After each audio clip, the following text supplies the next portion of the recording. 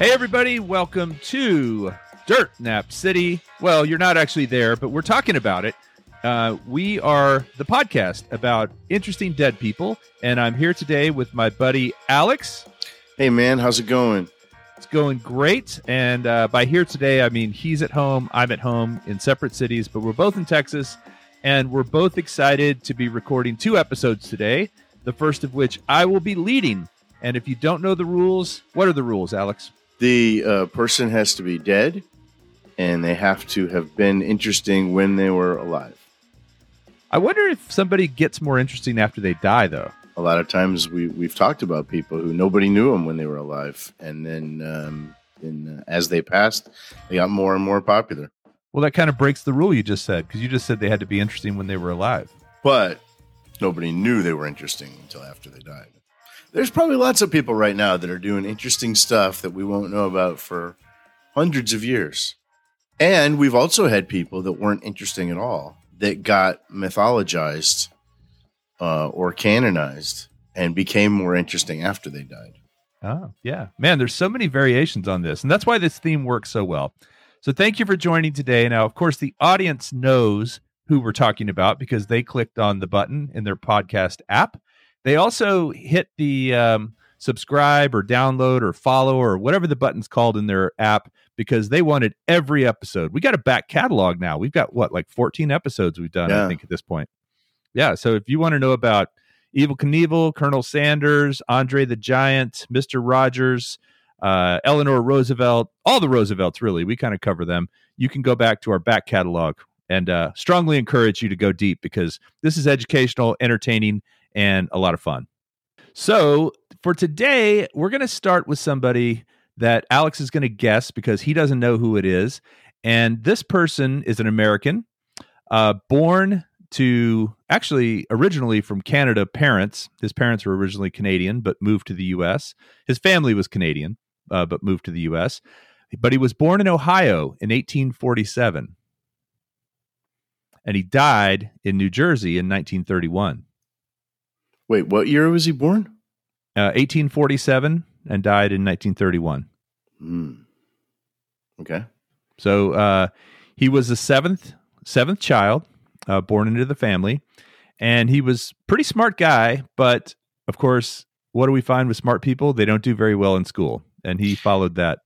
Isn't that funny? I think smart people do well in school, but also people that aren't smart don't do well in school. Wait. You said that people who are smart don't do well in school. That's what we found. I mean, that was the case with Einstein, right? Yeah, but I think we've also found that people who aren't smart don't do well in school. Cuts both ways. Sanders, for example, that algebra, he couldn't lick the algebra. That's true. It's true. Well, these clues aren't helping me. I'm going from hardest clue, or at least vaguest to more specific. What was the vaguest? That his parents were Canadian? That his family was from Canada originally. Yeah, I was stumped on that. I should have gotten it on that one. His family was actually part of, they were British loyalists, and they fled to Canada originally because of their British loyalism, but ended up in Ohio. But yeah, that's all irrelevant. See, the way I'm doing it is like a funnel. I'm starting with the biggest, broadest, and going down because this next one's going to be a big clue. Okay. You ready? Yeah. He lost his hearing at age 12 and was mostly deaf for the rest of his life. No? All right. And then on top of that, this one's an even bigger clue. I would say during his lifetime, he was considered the face of technology and progress in the 18th and 19th centuries. I'm sorry, the 19th and 20th centuries, the 1800s and the 1900s, early 1900s. Face of technology. Yeah. Kind of the Steve Jobs or Elon Musk of his time without the drama.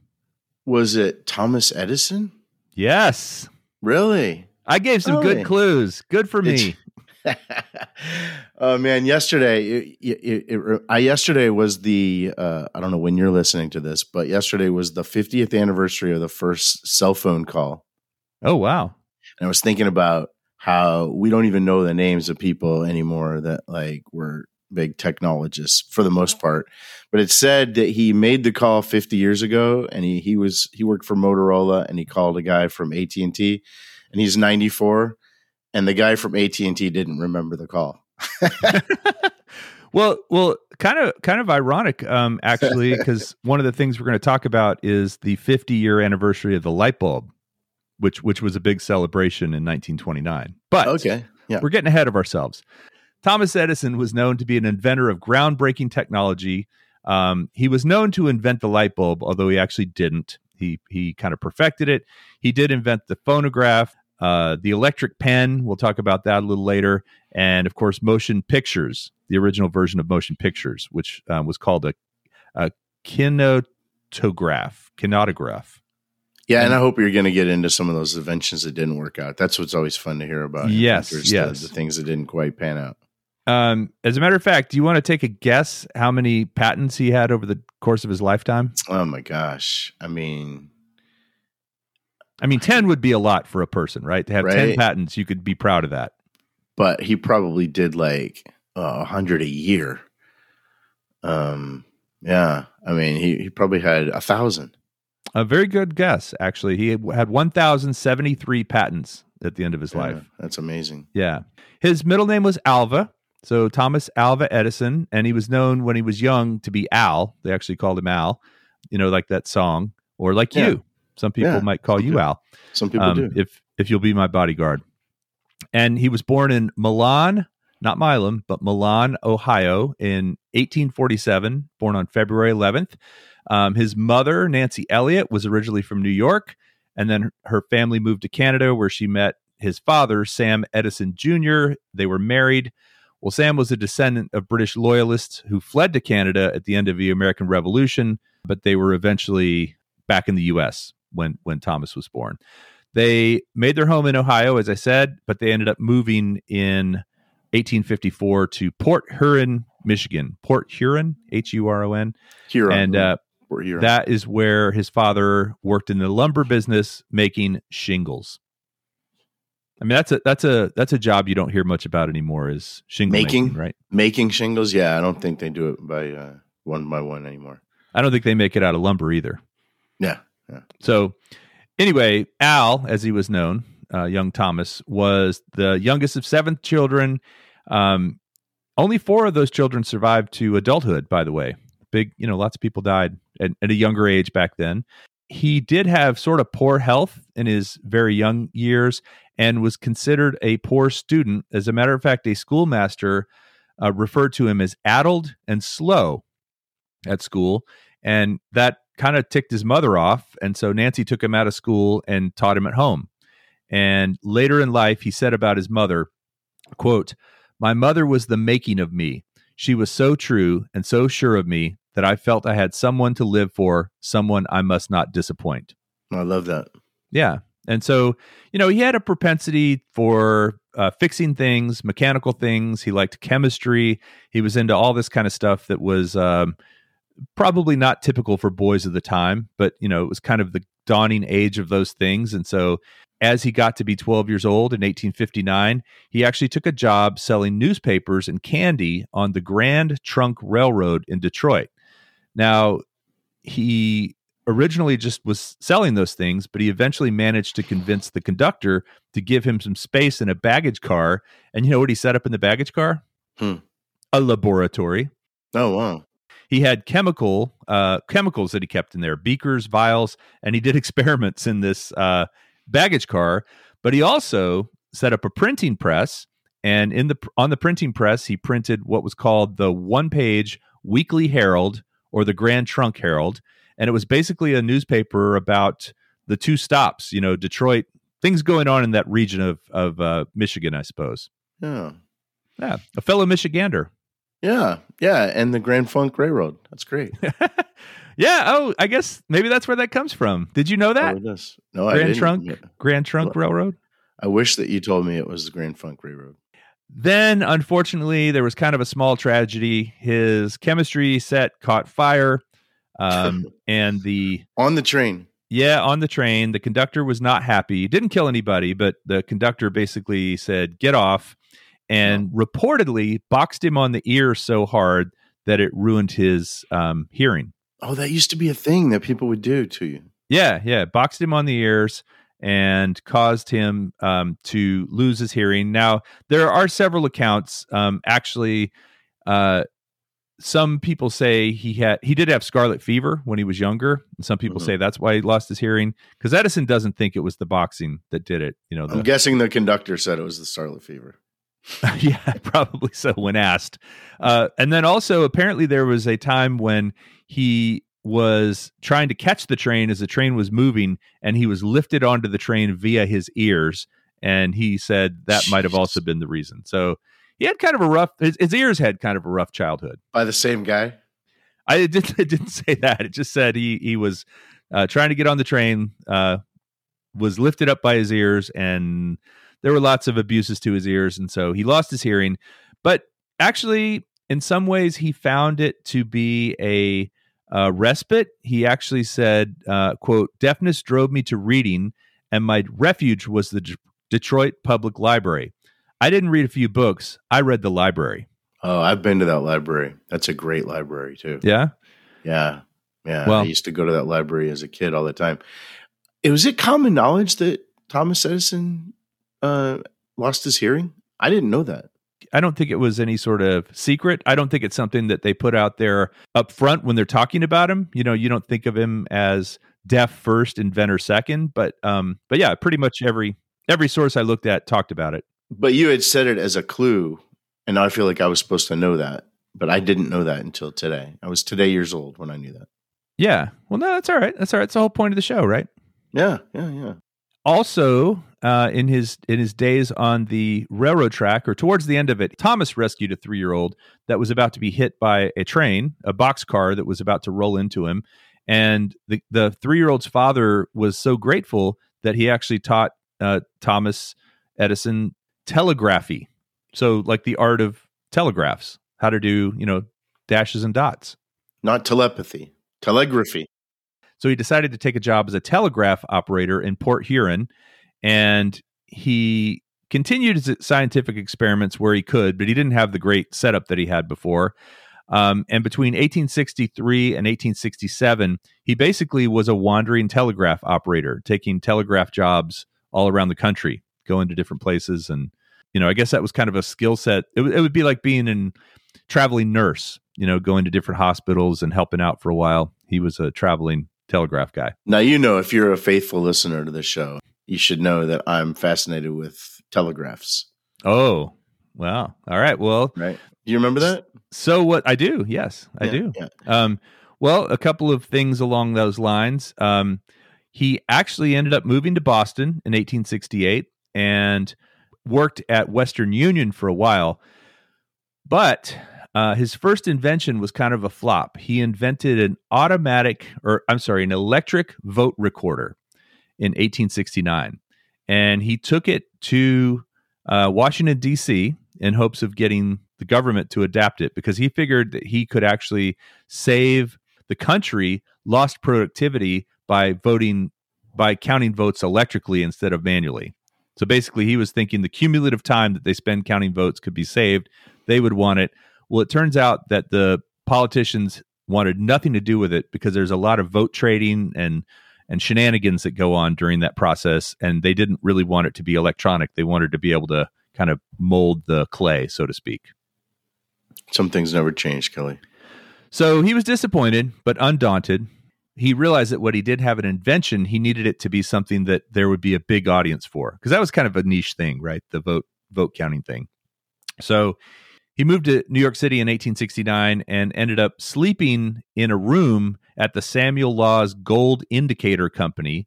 And he ended up fixing some machines there. He wasn't an employee or anything, but they were so impressed with how quickly he fixed the machines that they hired him.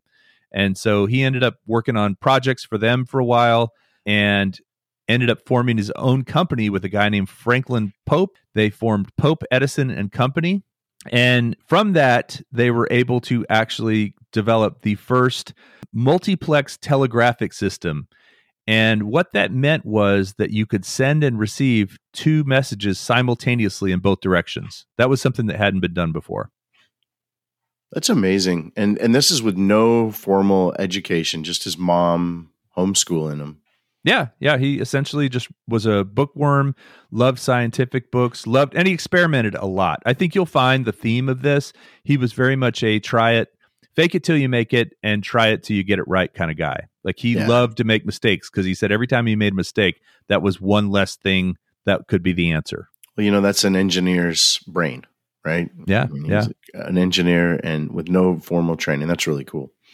So he ended up inventing the stock ticker from all of this telegraph work, and Western Union ended up paying him $40,000 for it, and that kind of seeded his ability to open his own thing. That money, that $40,000, in the 1800s was a lot of money. Yeah. He also, you asked about inventions that didn't quite work so well. One of them was a thing called the electric pen in 1875. And there's a thing that is more modern, but outdated today. Like by 2023 standards, this is a very outdated technology, but it's a technology that was actually popular in our lifespan that was actually developed from the electric pen eventually. Do you remember that smell in school when you'd go by the office? The ditto machine? What was that also called? Do you remember? Mimeograph? Mimeograph. Yes. Yeah. The electric pen. Purple? The electric pen was actually the forerunner to the mimeograph. Oh, dude. And it would be wet when they'd give it to you. And some kids would take it and put it on their face because it would be warm and wet. Do you remember that? Yeah. Well, and also I think people thought you'd get a contact high from the smell. And it had purple ink. Yeah. So the electric pen was actually a small needle that went up and down, kind of like almost like a tattoo pen, But what it would do is, as you wrote with it, it would put holes in specially treated paper. And then the person, in order to make copies, they used a roller to press ink through the holes that would make copies. So basically, it was like creating a stencil on this specially treated paper, put the ink on top of that onto another piece of paper, and that's how it would make the duplicate. So that was like, when we were using it, that was like 100-year-old technology. Yeah, I mean, that was 1875 when it was, 1975. Yep, absolutely. Did y'all call it a ditto machine or did you call it a mimeograph? No, I heard both. Mimeograph was the official term, but yeah, they called it a ditto machine. That's actually, I'd forgotten that term. That's pretty good. # ditto machine. All of that said, that was one of those inventions that actually the electric pen, I guess it had life on its own, but it never made him a lot of money or made him famous or anything. It turned out, though, remember all those nice things he said about his mother? She was sort of the one he lived for and couldn't disappoint. She died in 1871. But that same year, he actually got married on Christmas Day to a former employee named Mary Stilwell. And he loved her, but they had a kind of difficult relationship because he was very dedicated to his work. He slept at his office. He spent more time with his colleagues than he did with his wife, and was a little bit absent in their early part of their marriage. But despite all of that, he had 3 children. He had Marion, his daughter, who was born first, Thomas Jr., his son, who was born second, and his third child was named William Leslie, who was born in 1878. So 1873, 1876, and 1878, his 3 children were born, and his first 2 children had nicknames. They were relevant to his greatest invention up to that point. You want to guess what they were? I mean, his greatest invention to the point where the electric pen, right? No. It was the stock ticker. Oh, the stock ticker. Oh, the super duper telegraph. Like he invented a better version of the telegraph. Dot and dash. Oh, Marion's nickname is his oldest daughter. His oldest child, who was his daughter, was nicknamed Dot, and Thomas Jr. was nicknamed Dash. But wait, they weren't twins. But they were born within 2 years of each other, and he said, "We'll call this one Dot." And then when he knew he was going to have another child, I suppose. I was going to say, so he just had Dot for a while. Yeah, he just had Dot. We have to have another kid. And apparently he traveled quite a bit with his daughter when she was young and called her, everybody knew her as Dot. So she was kind of a celebrity. But his wife actually died in 1884. So that would be 6 years after their third child was born. She died. And they say it was cancer or perhaps an overdose of morphine that was used to give her pain relief from the cancer. Nobody's sure. But there wasn't a scandal or anything. It was just one of those questions that was up in the air. He did end up marrying again 2 years later. His second wife's name was Mina Miller. She was the daughter of Lewis Miller, who founded the Chautauqua Foundation. He was an inventor. Mina Miller's father was. And they kind of met through that circle. And then he was introduced to his daughter. Of course, Edison was about double her age. You know, she was 20 something and he was almost 40, but they fell in love, they got married, and they ended up having 3 children, and they moved to Menlo Park. But this was kind of cool. On the second marriage, Nina Miller, he actually taught her Morse code, and they would tap each other's hands to communicate sometimes, like if they didn't want to share what they were saying to other people, almost like speaking another language. And he had a quote that said, "My later courtship was carried on by telegraph. I taught the lady of my heart Morse code, and we got along much better than we could have with spoken words by tapping our remarks onto one another's hands. Presently, I asked her thus, if she would marry me. The word yes is an easy one to send by telegraphic signals, and she sent it." That's nice. So did he speak? I mean, was that his primary form of communication? No. He could speak. He had his full hearing until he was 12, so he had learned how to speak, and he wasn't 100% deaf. He could still hear to some degree. You know, I mean, he ended up inventing the phonograph, right? So he had to be able to hear. I think he did the Morse code with his second wife as more of a little kind of inside thing. Yeah, flirty. Yeah, that's nice. Yeah, good way to get to hold hands. I'm going to teach you Morse code. Now, you've heard of the Wizard of Menlo Park, right? No. Okay. That's Edison, right? That's Edison. Yeah, that was sort of the nickname he was given. Isn't Menlo Park now, isn't that called Edison, New Jersey? Oh, I don't know. No, I think there's still a Menlo Park. I don't know. If you live in Menlo Park, hit us up. Let us know. I know there's an Edison, New Jersey, and I thought Menlo Park was a place in Edison, New Jersey. Yeah, I'm looking. I just clicked on a link to Menlo Park, but I don't see anything about the name being changed. But that could be. That was where he moved his invention factory, is kind of what he called it. And, you know, you might think of it as like a technology incubator or a creator space, but his intent was not to mass produce anything, but it was at that facility, it was literally just to invent things. You know, that was what he wanted to do. And he worked long hours. He expected the same from his employees.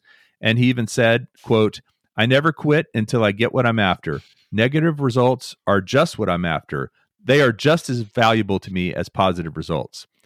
And then he also said about this invention factory that he started, he said, "I'll produce a minor invention every month and a major one every 6 months." And he was right. You know, he was right. If you think about 1,000 patents, he had to be kind of on a pace like that. That's crazy. Did he have a staff of people that were helping him with this? Oh yeah. That's always been one of the biggest criticisms about Edison, is that he actually didn't always invent these things. His team sometimes invented them, but he was given the credit because he was paying them to do it. So basically, they were invented by his company, and so he would get the credit. But he would have ideas that he would give to his staff that they would iterate, or they might come up with ideas that would turn into an invention. But their names weren't always the primary one. It was Edison's name, and then they might be cited as a co-inventor or something like that. Well, I had mentioned earlier how we don't know the names of inventors pretty much anymore, and that's why, because they all work for companies, and the companies get the credit. So, speaking of kind of giving credit where credit might not have been due, you know, a lot of people think that Edison actually invented the light bulb, but the light bulb had been experimented with for almost 70 years before he actually came up with something. And what he actually did, he didn't invent the light bulb in 1879. He came up with a practical version of it, something that would last more than a few seconds. And you know how long his first successful light bulb, in his opinion, was? How long it lasted, burned? Well, in order to be successful, it would have to be longer than a candle, right? Yeah. I bet it wasn't. I bet it was, like maybe a minute. No, actually, quite longer than that. I think that probably people before, during those early experiments, were getting a minute, 2 minutes, whatever. But, this was something, I should say, not just successful, but not just practical, but also marketable, right? You wouldn't buy a light bulb that only lasted a minute. Right. No, marketable. It was 40 hours. Wow. So it was a carbon filament that he came up with, and he tried all kinds of different filaments. He tried hair, he tried horsehair, he tried beeswax, he tried, grass, he tried thread, he tried all these different things. And finally, he came up with a filament that was strong enough to burn for 40 hours. And of course, the big difference is why it burns that long with electricity is because it's in a vacuum. Got it. Yeah. And you probably, when light bulbs first came out, you probably only used them at night. And because people weren't used to staying up late, they'd probably go to bed early anyway. So you're probably using it for an hour or two at night. So that's like a month, 40 nights. Yeah. A month and a half, something like that. And if you could sell that in a 12-pack, you've got a year's supply of light bulbs. Guess how long a light bulb would last in the 1920s? Wait, it was 40 hours when? 40 hours in 1879. And then by the 1920s, they must have improved on that by a lot. So a light bulb probably could last a year. Well, how many hours? Oh. Because that's how it's usually written on the side of the box, Oh, I've never even seen that on the side of it. You've seen that now? Yeah. So it was 2,000 hours. Okay. No, actually, it was 2,500 hours, 2,500 hours. That was the expectation of a light bulb. Well, if you understand or have heard of planned obsolescence, right? Right. Well, have you heard of the light bulb conspiracy? Well, just for people that don't know, you're inventing something and not hoping that it's going to last forever, so people keep buying them. Correct. Yeah, like razor blades. Right. You could probably invent one that would last forever, but that would be a bad invention. Or even last longer, right? Last twice as long or 3 times as long. Well, have you heard of the light bulb conspiracy? No, sir. So in 1925, on January 15th in Geneva, Switzerland, there was actually an oligopoly. No, what is it? Oligopoly. There was an oligopoly called the Phoebus Cartel that started to control the manufacture and sale of incandescent light bulbs. This was a group of people, companies, including Osram, General Electric, Associated Electric Industries, and Philips. I mean, you've heard of Philips, right? In the 1920s, they got together and intended to basically lower the operating expectancy or lifetime expectancy of a light bulb to 1,000 hours, down from 2,500 hours, to make more money. Yeah, greedy. They did this in secret, and they were planning to have this thing. I don't know why it said they had intended for the cartel to last for 30 years, from 1925 to 1955. That was what all the original agreements were. I guess they wrote up papers on how they would share the extra wealth. And if you think about it, you're cutting the expectancy of a light bulb from more than in half. You're going to double your revenues, right? You're going to sell twice as many light bulbs. Well, ultimately, the thing that ruined it for them was World War II. Wow, that's crazy. Yeah. So 100 years later now, how long do light bulbs last? Well, so an incandescent light bulb, about 2,000 hours. Like if you have an old school incandescent light bulb and you have the box, it'll say 2,000 hours on the side of the box. So that's max. They maxed it out 100 years ago. Yeah. You have to strike a balance between cost and performance, right? You could probably make one that would last 10,000 hours, a traditional incandescent, but it would cost too much, right? It's made of gold or something. So, but of course, LEDs, rather than 2,000 hours, they last like 20,000 hours. So like the equivalent of 10 light bulbs over the span. So if a 2,000 hour light bulb lasts you for a year or 2 years, we're talking 10 to 20 years now that a LED will last you. The other big thing that Edison started working on and actually did invent was the phonograph. You know that Alexander Graham Bell is credited with the invention of the telephone. Mm-hmm. And Edison was big on the telegraph, being a traveling telegraph operator, and he invented the phonograph, which is a combination of the words phone and telephone and telegraph, right? This was something that had never really been seen before. There was a French guy that had invented something that in theory could actually record and play back sound, but he never actually built a working one. He had written down the way he would do it, which was somewhat correct, but he had never built one. Edison was able to build one, and initially the way he did it was by using paper that had indentations made on it with a needle. Kind of like the telegraph, it was something popping up and down, but those indentations were made based on the vibration of your voice, right? The sound of your voice created those movements, and that movement is what became the recording. Now, originally he did it on paper. He switched to foil and on a rolled diaphragm, and that proved to work and kind of blew a lot of people's minds early on, but it created a groove that when played back, when the needle went in that groove, you could amplify it using like one of those big, ear horn things, and it would, you could actually hear it. The very first recording that Edison made was his own voice. So getting back to him being deaf, he could talk into it, recorded his own voice, and he could hear his own voice. So he wasn't completely deaf. Probably what we would call hard of hearing these days. But do you know what it was? Was it Mary Had a Little Lamb? It was. Yeah, I think I heard that before. He recorded Mary Had a Little Lamb, and he patented the phonograph in 1878, and it was an original invention. It was very, very well received as a novelty. It was something that people were clamoring to hear about. It was like magic. People hadn't seen this before. So I have a few questions. Sure. Right. First, do you know how long between when the telephone was invented and the phonograph? How many years are we talking? Well, let's see. The phonograph patent was issued in 1878. I'll have to look and see.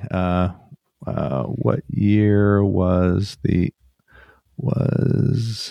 telephone invented? 1876. So 2 years later. All the kind of early adopters had telephones and phonographs at that time. I mean, that's really cool. I was wondering too, do you think that his hearing impairment actually helped him figure out, like, he was keenly aware of vibrations in sound because of his hearing impairment. That might have spurred him on to think of sound as a series of vibrations. I mean, obviously scientists knew that, but to think about that as being a practical matter that could be used for phonographs, maybe it took somebody with hearing impairment to actually kind of harness that, right? Well, that's a brilliant theory. I like that theory, and I think it could absolutely be true, because you can hold your throat or hold someone, put your finger on someone else's throat as they talk and have your ears plugged and kind of feel the vibrations of it, But I will say that he did credit part of his ability to concentrate for long periods of time on being deaf, and saying that basically it blocked out distractions. That's really interesting. Kelly, do you remember the bone phone? Was this a number a 900 number? No. You don't remember bone phones? It was a thing back in the 80s that you would wear when you're running, right? It was like alternative to headphones. You would wear it and it would come around like a shawl. You would wear it and it wouldn't touch your ears, but it would be like resting on just below your like your collarbone, and you would run with it. And the idea was that the music would resonate through your bones, and that you would be hearing the music. Did you ever try this?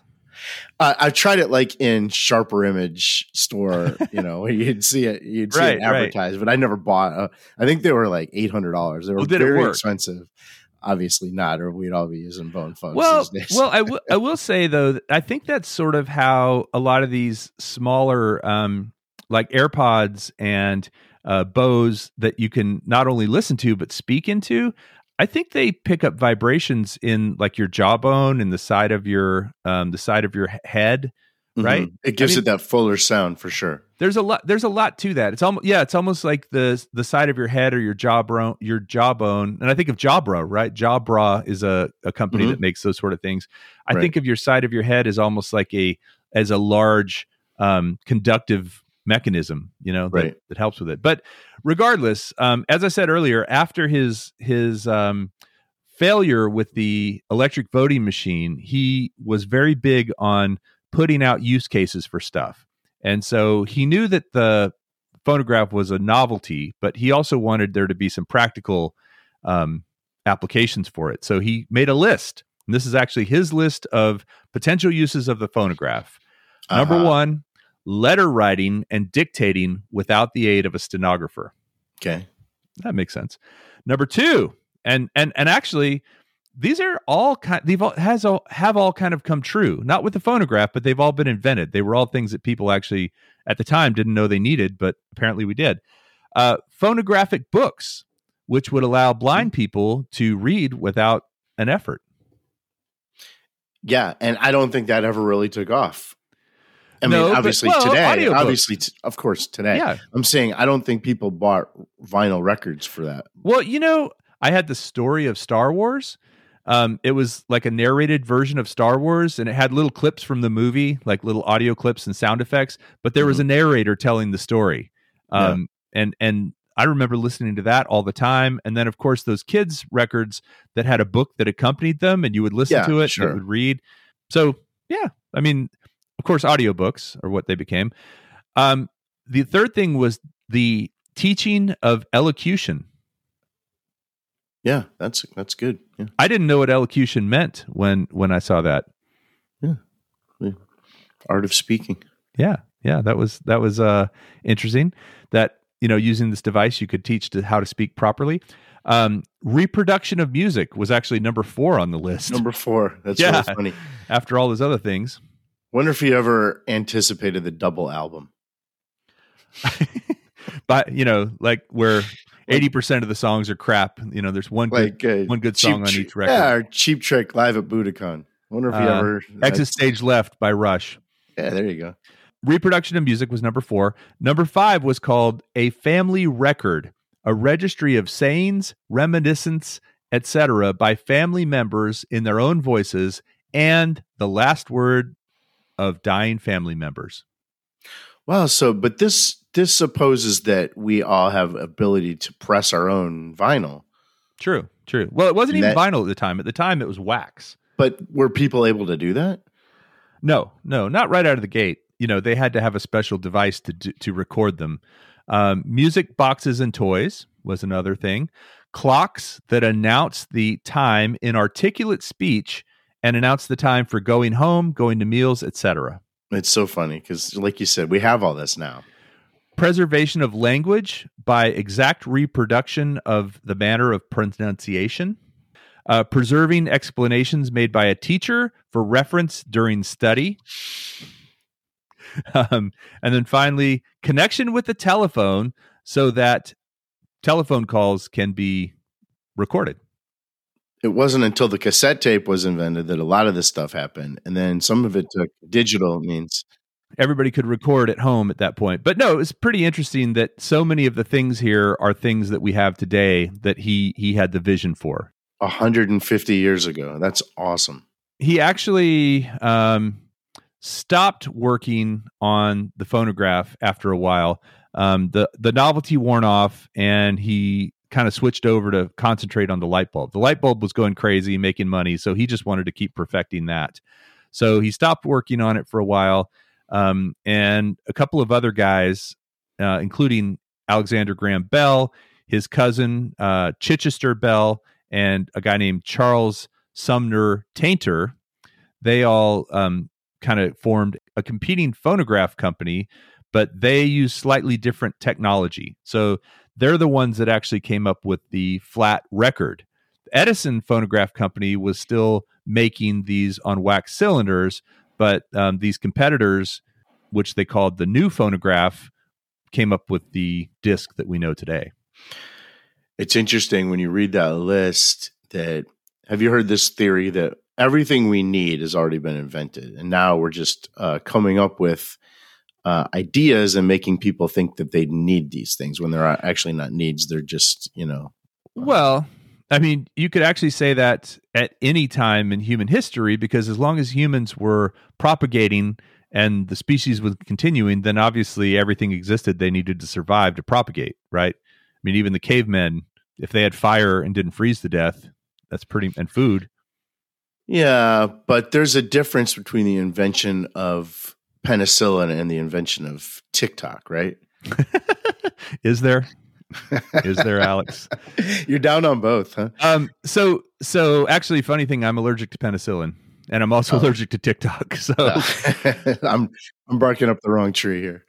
Speaking of and trying to force something into an invention that we didn't really need, in 1890, a year after the phonograph, the Edison Phonograph Toy Manufacturing Company started putting these wax cylinders in dolls, and it was called Edison's Phonograph Doll. And it was a doll that could actually sing a song, and it played a little nursery rhyme, and it was a big failure. Nobody liked it. As a matter of fact, I bet it was creepy as hell. Well, that's what I was about to say. There were a lot of issues with it. They broke easily. The wax in the wax on the cylinder ran out pretty quickly and would crack and warp, so the thing would start to sound very strange. And many people, including adults, found them frightening. So they stopped with that. And then the Edison Phonograph Works Company also produced some coin slot phonographs, which were the early predecessors to jukeboxes. Yeah, that's kind of cool. Yeah.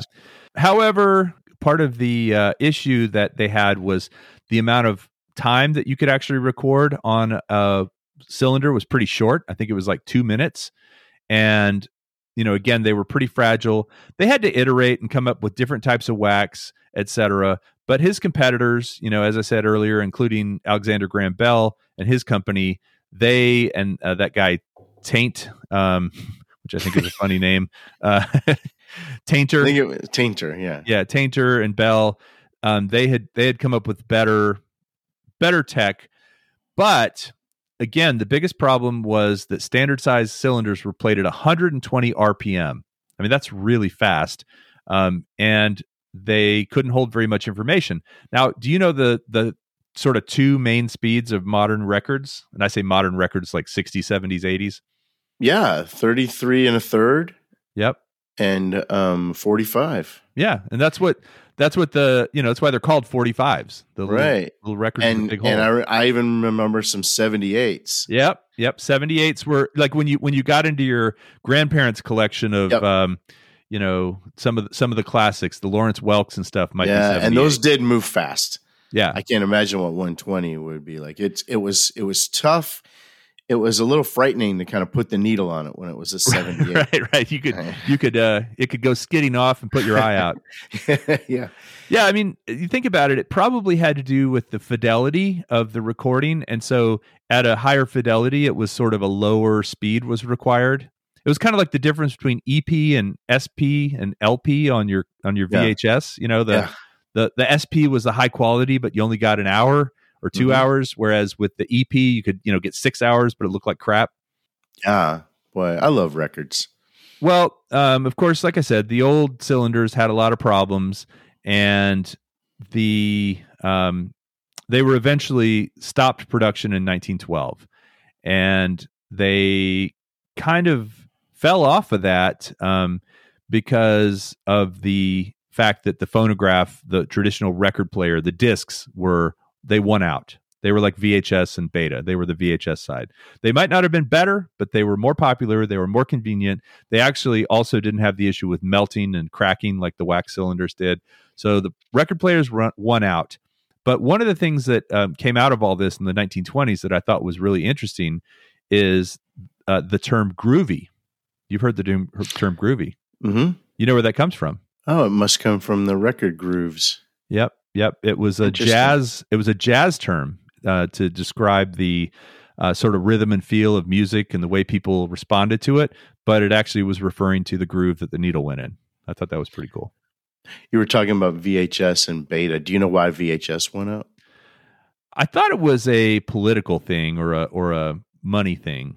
It was actually Beta was technologically superior. It was better format. It had more money. Like Sony invented it. Yeah. No, the porn industry chose VHS.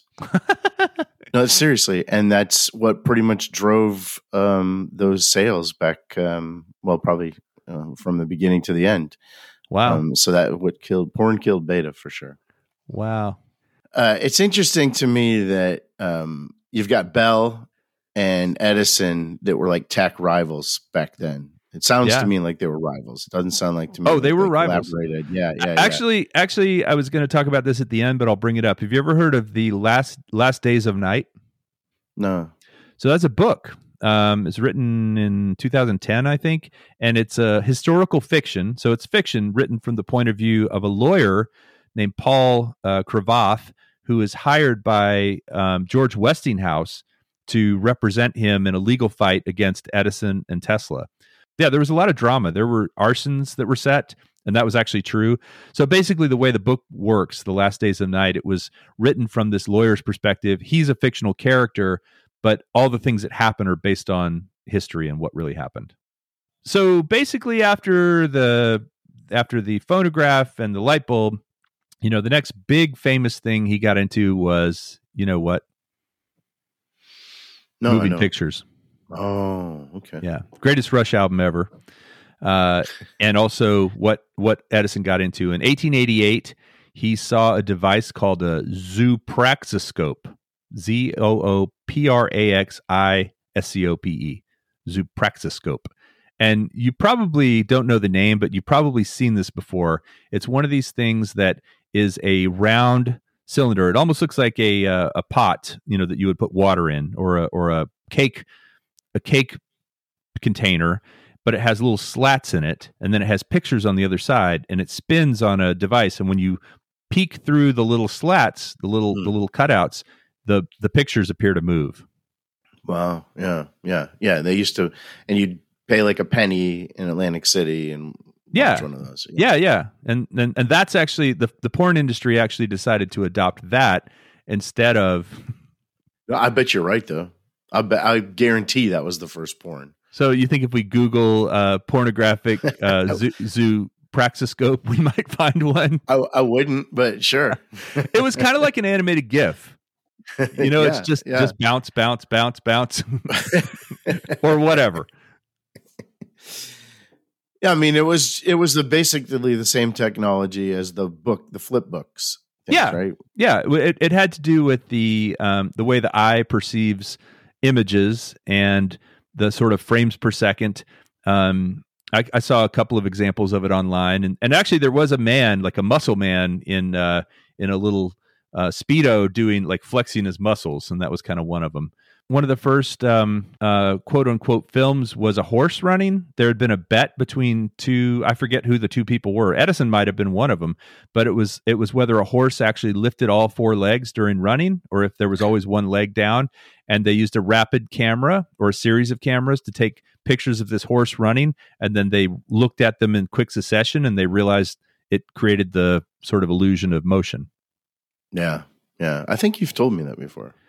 Yeah. I wish I remember more about that. But basically, when he got into this, he saw this zoopraxiscope, and he was pretty intrigued, and decided he was going to start to try to make something that made images move. And his quote was, "I'm experimenting upon an instrument which does for the eye what the phonograph does for the ear."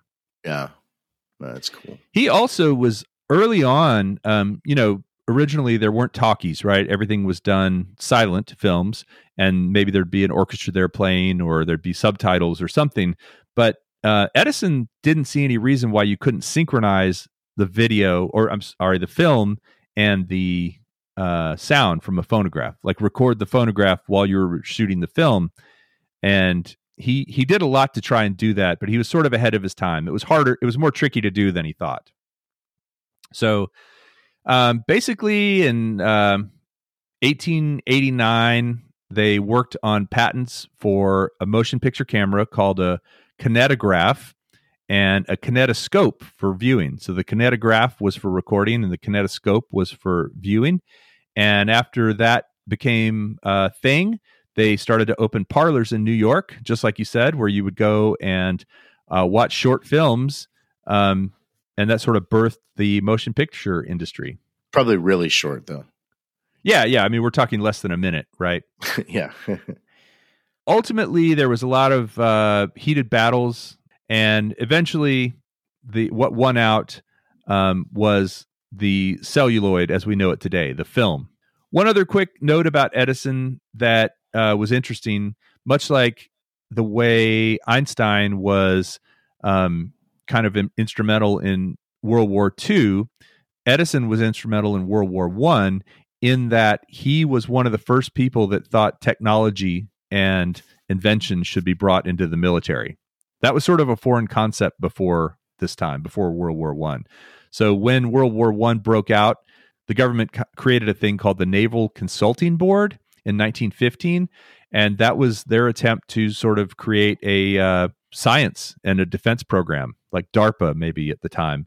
He did a lot of research during that time. He spent a lot of his time trying to detect submarines. That was one of his early things, like sonar. But he said that he felt like the Navy never really was receptive to his inventions or suggestions. It was kind of too far out there for them. He did also have a quote, speaking of Einstein, he said, "What do I think of Einstein's theory? I don't think anything of it because I don't understand it." I think that was a quote from me from during the Einstein episode. Right. Yeah, he also had some idiosyncrasies. Like he never slept more than 4 or 5 hours a night. He was big on taking little cat naps, and he did have like a bed in his office that he would take cat naps on. But as he got older and older, he found that those cat naps were getting longer. But in his younger years, he said, "I never found a need for more than 4 or 5 hours of sleep in the 24. People talk of loss of sleep as a calamity. The better is to call it a loss of time and opportunity." Yeah, that's that has borne to be not true. Well, and so he did start to have some more health issues in the 1920s. He spent more time at home, less time working. His son, Charles, was the president of his company and kind of running it at that time. So he was sort of in semi-retirement. And he did have that laboratory near his house that he could work at in West Orange. And he worked on, later in his life, actually an alternative to rubber. Well, guess which friends of his were encouraging him to look for that? Goodyear's? Close. Harvey Firestone and Henry Ford. Sure. Oh, yeah. And he did actually find a type of plant that could be used to make rubber. And so that was kind of a big deal for both Firestone and Ford and Edison, I suppose. But as I said, in 1929, that was the 50th anniversary of his first electric light that had lasted 40 hours. There was a big celebration. They actually called it the Golden Jubilee, and it was hosted by Ford and General Electric. Took place in Dearborn. Boy, Michigan is really represented in this episode. That's where my parents grew up, Dearborn. Nice. And at that dinner, Henry Ford was there, of course. President Hoover was there. I was hoping it would be Roosevelt so we could tie him back in, but yeah, I haven't heard from him in a while. Yeah. No, Rockefeller was there. George Eastman, the photographer, or photo guy, was there. Kodak Eastman, yeah. And back to the moving pictures. I kind of forgot to mention, or didn't mention, that Edison did credit Eastman with making motion pictures possible, which is right. Also, he was partying with Orville Wright of the Wright brothers. Wow. And Marie Curie. Quite a gathering. Just think of all these inventions that were coming out all at the same time. Yeah, it was a golden age. Yeah, love that 20th century, man. Unfortunately, 2 years later, he died. in 1931 in West Orange, New Jersey. He had all kinds of ailments at that point, declined fast, and went into a coma on October 14th, died on October 18th. And that was kind of the end of his time on Earth, his move to Dirt Nap City. Well, this begs the question, what do you think he would think of today? I mean, think of all the things, almost everything we have today came as a direct descendant of, or he was as a direct descendant of something that he thought of. He basically made all these inventions that have been built upon and had ideas that were way ahead of their time. I just want to end with a few quotes that he said. That he wrote this in his journal when he was about to marry Nina. He was really in love. And he said, "It's a good day for an angel's picnic. They can lunch on the smell of flowers and the new mown hay. They can drink the moisture in the air and dance to the hum of bumblebees." Underrated poet, this guy. Yeah. That was kind of Disney sounding. Nerd he also poetry, said, but sure. In a less, what is it called when it's sappy? Cheesy? Yes. Less cheesy things he said. Many of life's failures are people who do not realize how close they were to success when they gave up. And then, of course, he said, the reason a lot of people do not recognize opportunity is because it usually goes around wearing overalls and looking like hard work. But perhaps his most famous saying, I'm sure you've heard this, is genius is 1% inspiration and 99% perspiration. Yeah. So I don't know. I don't know if his math was right on that, but bit of a nerd, this guy. Bit of a nerd, but certainly a nerd that we wouldn't be doing our podcast without, probably. Yeah, kidding, man. Maybe somebody else would have come along and invented it, but ultimately we do have him to thank for all the technology that we're using at the moment. Well, I love to hear about the big names of the 20th century. So thank you for letting me know about Thomas Alva Edison. Yeah. Well, thank you for listening. And for everyone out there, as I said, please check out our earlier episodes, and we will see you again in 2 weeks on Dirt Nap City. Bye.